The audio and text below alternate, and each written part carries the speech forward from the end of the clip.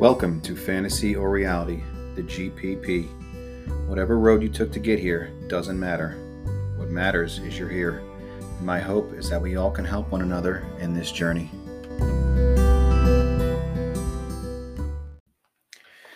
Hello, everyone. Welcome to the second episode. I'm Steve. I'm a recovering addict and compulsive gambler. I've been clean since July 16th of 2009, and my last date of bet was 5/2/21. I'm 37 years old. I'm married with a wonderful wife and two great kids. I was born in upstate New York, lived most of my life on Long Island, and now we live in upstate New York by Saratoga. We're compulsive gamblers, right? So, we're recovering compulsive gamblers. So, some of you should know where Saratoga is. I'm going to get a little bit into who I am, how I started playing daily fantasy sports, and up until the first time I was caught, and why I believe I ended up relapsing just over a year later. So, like I said, I was born in upstate New York. I lived here for a few years, and then my family moved us down to Long Island, which is where I spent most of my life before we moved back upstate. My wife and I and my children, we just couldn't make it there anymore. That's part of why I really started gambling or playing daily fantasy sports at a higher rate. So I'll get into that now. So I started playing free fantasy sports, I don't know, maybe around 30, 31 years old. And my best friend and I were in a yearly fantasy football league, which I always did very well in. I never won first place. I always came very close. I came in second place, I believe, 3 out of 4 years. It was $75 to enter. And, you spend so much time investing into looking into players and reading injury reports and building your lineups, setting them for Thursday games and then setting them for the Sunday games and then setting them for the Monday games. You spend all this time all year long for very little payoff, but at the time it was just fun, but that's for a long time I could play that stuff without a problem. It wasn't until I started playing daily fantasy sports, which is where the problem began. So I jumped into that in 2017. Earlier that year, we had made a decision to move into my parents' house. Like I said, we grew up on Long Island. It was incredibly expensive. We just were having a hard time saving money. So we made a decision to move into my parents' house to save money to try to buy a home. We really wanted to raise our kids in Southold. That's where I grew up. My wife loved it there. We had roots there. So we really wanted to try to make it work there. So we made that decision to move into my parents' house, with two children, or, we had one child at that time, my son, and my wife was pregnant with our second child. And we were just, we were scraping by. I was still working 60 plus hours a week. My wife was working at the time. We were making decent money, but anyone from New York knows Long Island is incredibly expensive. So, that made me feel down about myself. I worked hard, but I had to drop out of college, which I'll get into when I get into my drug years. I became a truck driver, which for a long time I used to look down on myself, thinking that was, that's all I could do. Now I love doing what I do. I make great money at it, and I'm very proud of the fact that I drive a truck. And but at the time, I didn't feel that way. And then there was just so many different things, which I'll obviously get into in further episodes. But at that time, I was feeling shame because I felt like I wasn't doing enough for my family. So I was hopeful that moving into my parents' house, we could save enough money and we could actually make it work. We did it for about 6, 7 months. We weren't saving a lot of money. I wasn't sure what to do. You know, I had my daily, not daily, my had my year-long fantasy league coming up, and like I said, I had done well in those. So I was just trying to figure out a way to make some extra money. I have a great relationship with my parents now, my mom and my stepfather, and I love them very much. Um, at that time, though, I mean, we're adults with children. My wife is very pregnant. Um, it was just difficult. We were butting heads. I love my family, but I just in your 30s, you probably shouldn't live with your parents. Um, although at this point, I'm very grateful for it. I'm very grateful we lived there. I'm very grateful we saved the money we did. Otherwise, we wouldn't have the home we have now. Um, but at the time, I was just trying to figure out a way to get us our home as quick as possible. So, I wanted to try to win some money or get some money in some way and surprise my wife and say, hey, look, now we can do this. So I made a poor decision, didn't tell her I was going to try, and went and tried to play daily fantasy sports at the beginning of that football season. I believe it was around $100 I deposited the first time. And that first week, of course, like many of us, I actually did fairly well. You know, Anyone who knows DraftKings and FanDuel knows that during the contest, it will show you what you're winning at the time. So during the 1 p.m. games, I was winning a ton of money. I remember seeing myself winning somewhere around $13,000 or $14,000. Um, I was very high up. I was very excited. I couldn't wait for the games to end to tell my wife. And then at the end of it, by the 4 p.m. games, I didn't have very many guys playing at that time. And I didn't know much about daily fantasy sports. I dropped down to around $400, which was, I was still up, but it wasn't enough to change our lives. So I said, all right, I'll try again next week. And I can't remember the sequence of events of winning and losing, but of course I never won enough money to get out of there or to get the money I thought we needed. Um, I didn't lose a ton of money at that point. I wasn't playing a ton. It was mainly just playing football on the weekends. Um, then it was around December, I believe, where we just came to the realization that Long Island was just not going to work. And I had fought it for years. I never wanted to leave Southold, the North Fork. I loved where I grew up. I wanted to raise my family there. My wife loved it there. It's where, we spent the first years of our lives growing our relationship.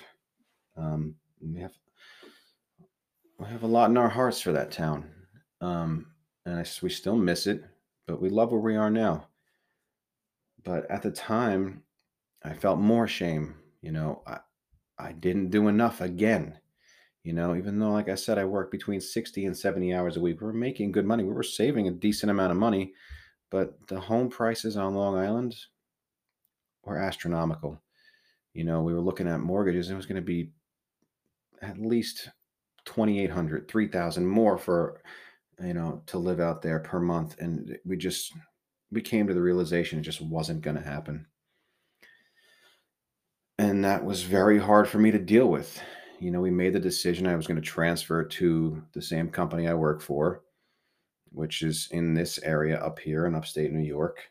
And we were looking at homes up here, and they were half to a quarter of the price. The taxes were half to a quarter of the price of what they are down there. But I still, I knew that this is what we had to do. And we actively started looking at places up here to rent to get to know the place some more before we decided to buy. But I still wanted that Hail Mary, praying I could win some money and keep us there and be the hero. Um, because, like I said, I didn't feel great about who I was at that time. And I thought that was the only way I could make myself feel better was by winning a large amount of money, surprising my wife with it, and hopefully keeping us on Long Island. And I started playing basketball every day. Not every day, but I mean, a lot more than football. Football was once a week. Basketball, you could play every day. Um, So I started doing that. I didn't do much at first. I didn't win a lot, didn't lose a lot. Then around February or March, around the time of the All-Star break, there was some free promotion that they sent to their players that I think if you had played $500 the previous month, they sent you this free promotion where you could enter, and the top prize or the winner would get an all expenses paid trip to Los Angeles to see the Brooklyn Nets play the Los Angeles Clippers. I didn't think much of it because I hadn't won at all before that. And I think I had $2 in my account at that point. So I had the free entry and $2. And wouldn't you know it, I won that contest. And at first I was excited. I had won, I think, a couple $100 in my $2 entry. Um, and I had won the trip out there. And at first I was excited. But that's when the first time I really started to realize it. Not that it was an addiction. I never realized it was an addiction the entire first time I played daily fantasy sports. I never saw gambling as an addiction. I don't know if it was because I was, addicted many times to different substances. And when you got off it, you felt physically ill or you had some type of physical side effects. And I just didn't see it as an addiction at the time. But that was the first time I realized something was wrong because I said, "Oh my God, I can't tell my wife that I won this trip. I'm playing this trying to win money so we can stay on Long Island and win some big jackpot. I can't say I've been entering contests and because I played $500 the month before, I've got this entry to and now I won this trip. So, what did I do? I had to decline the trip. I remember emailing FanDuel saying for whatever reason I couldn't go. And I asked for you know, some Brooklyn Nets tickets, um, just to go see a local game. I forget how I even told my wife I got the tickets. I think I said I won them in some free contest entry. But, that was the first time I realized that this wasn't, there was something off with the way I was doing this. I guess for a while I just didn't see it as a problem or an addiction. I just thought if I won this big prize, I'd seem like this hero. And because for years I played the free fantasy, and for years I played my season longs, I just did not make the connection jumping from one to the next that this was a gambling addiction. When I thought of gambling uh, problems, like I had never, like I said, I didn't even see gambling as an addiction at that point. I saw someone who would buy, 20 scratch off tickets in front of me. I could buy a $20 scratch off, win $100, throw it in my pocket, and never think anything about it. I saw gambling addiction as someone who's in the casino for days. Um, and I had been to the casino a few times with my wife in our relationship. We went to go see Bill Burr a couple of times at Mohegan Sun. And I remember when I was 21, I think I went with my mom, and I would just play $100 or $50, and if I lost it, I lost it. If I won, I won. Wonderful, great. I didn't care. On my bachelor party, we went to Atlantic City, and I think I took $50, put it on a roulette table, and walked out with 180. So I never saw gambling as a problem for myself. And when I thought of gambling, I thought of table games, casinos. I never thought that daily fantasy sports was gambling until the second time I started gambling again, which I'll get into in the next episode after this. But anyway, so I got the tickets to the Brooklyn game, and my wife and I went, and we had a good time. I remember that game. I think it was the Nets versus the 76ers, and I believe TJ McConnell was on that team. Short little white dude. He was running around like a maniac, and my wife really liked him. I just remember that from that game.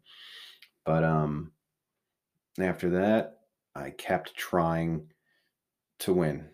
And at that point, I had gotten a small credit card to build my credit up so we could get a house. I needed to get my credit score up. So I just got a small credit card. I think it was only about 250 bucks. And without even really realizing it, by just doing 20 bucks here, 50 bucks there, I maxed it out within like a week. Um, Paid it off, maxed it out, paid it off, maxed it out up until the beginning of May. And at that point, my wife called, I believe it was Quicken Loans, to see, the first steps of getting a mortgage. And at that point, the guy who ran my credit said it was lower than it needs to be. And my wife asked why. And it was because this little card was maxed out. So I remember her calling me, I think it was on my way home from work. She asked me, why is this card maxed out? And at that point, the panic sets in. I'm like, oh my God, she's going to find out I was doing this. I'm trying to win this money to make our lives better. And now this might be a problem. So I tried to say I spent it on gas. I spent it on food. I tried to say I'll be more responsible next time.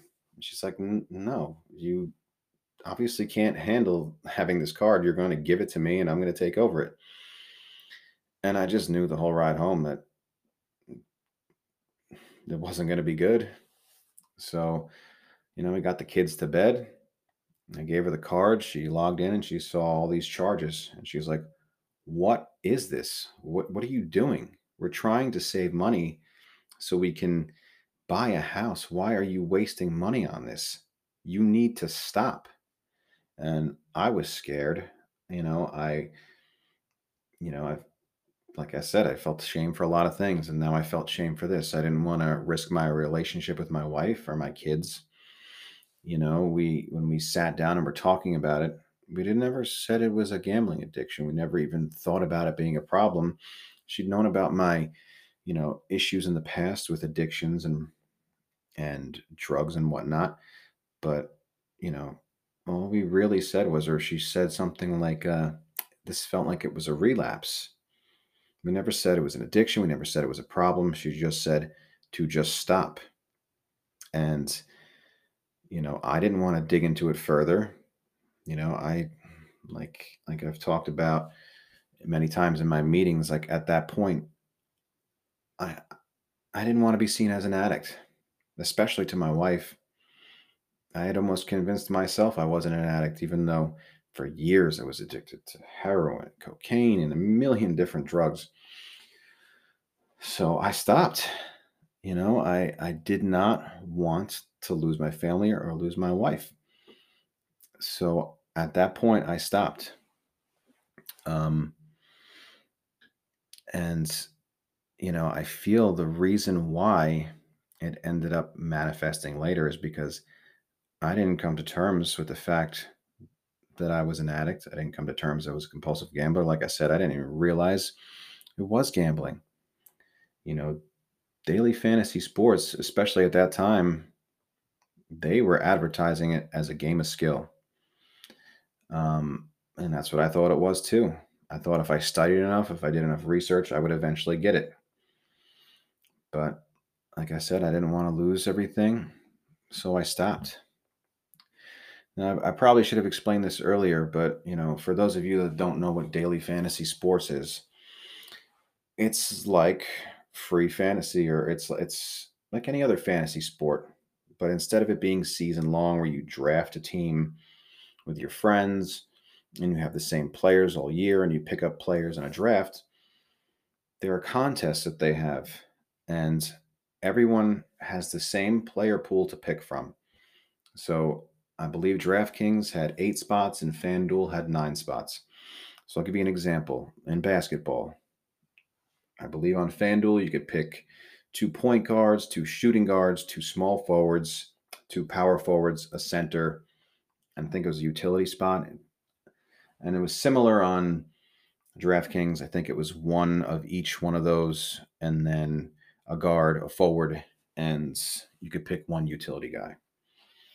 But, whether the contest was with 10 people, 10,000 people, 100,000 people, you could all pick from this group of players. And you had to keep yourself within a certain salary cap. DraftKings, it was 50,000. I can't remember what FanDuel was, because after I gotten caught this first time in 2018, I had self-excluded myself. So I never played FanDuel again. So when I started playing again the following year, I played exclusively on DraftKings. So, to win any real money, you had to place in the top 10 and really the top two or three. I had come close so many times, which is a reason why I thought I could do it. I can't tell you how many times, not really the first go around, but the second time around, I came so close so many times. And it perpetuated the problem. I kept telling myself so many times, you got to stop, you got to stop, you're going to lose your family. I just couldn't stop, and sometimes I get to the end of my rope thinking this is the last time. And then I'd come in like fifth place and win $1,000 or something like that, or $2,000. And of course, that's not enough to change your life. At least, not keep you on Long Island or pay off your house, which is, the fallacy that the gambler's fallacy that I convinced myself was going to happen and was going to make me seem like a big shot and make me, lose that shame and, be seen by my wife and others, but mainly by my wife, as a success. Because, I'm the only one in my family out of my brother and my sister that didn't graduate college. I had these bad drug addictions, out of my wife's family at that point, we seemed to be the ones who were, you know, doing the poorest, even though we were doing well, but that's how I viewed it. And I wanted to be seen as a good husband, a good father, a success. And I was already working 60, 70 hours a week, and I just could not see another way to do it. And it's the wrong decision. And being successful is not about the amount of money you have. It's it's about the love that you have for your family and the respect they have for you. You know, I do well enough driving a truck, and I feel like more of a success today than I ever have in my life, and has nothing to do with money. Being a part of this recovery community really has saved me, from myself. It's made me a better father and a better husband and better to myself, a better friend to me. You know, if you want to be a better father, a better wife, a better person, whatever you want to be, it's got nothing to do with money. It's got nothing to do with the things you have. You need to love yourself first. You need to let go of that shame. You got to let go of that self doubt, that self hatred, all that stuff that we feel when we're in an addiction, or just the stuff that we tell ourselves why we're not good enough. We are. You are good enough. Even if you don't have the job you want, if you don't have the money you think you need to, it doesn't matter. If you've got someone that loves you, or even if you don't, if you love yourself and can really enjoy life, that's what matters most, at least in my heart. You know, like I said in the last episode, I'm happy with who I am today. I'm happy to say I'm a recovering addict and compulsive gambler, and it's okay. And like I said, it's okay if that's who you are too. So, I appreciate you listening to this. I'm very excited to be doing this. I'm glad to be part of this community because, like I've said in the past, these podcasts helped me so much, especially in the beginning of my recovery and to this day. So I'm just happy to be a part of this. And if it helps one person, then it makes me happy. Um, so that's the first part of my gambling story. I'll get into how I relapsed, why I relapsed, and why I believe it manifested. You know, it it came back for similar reasons that I'll get more into in the next podcast. So thank you very much for listening. I'll talk to you soon.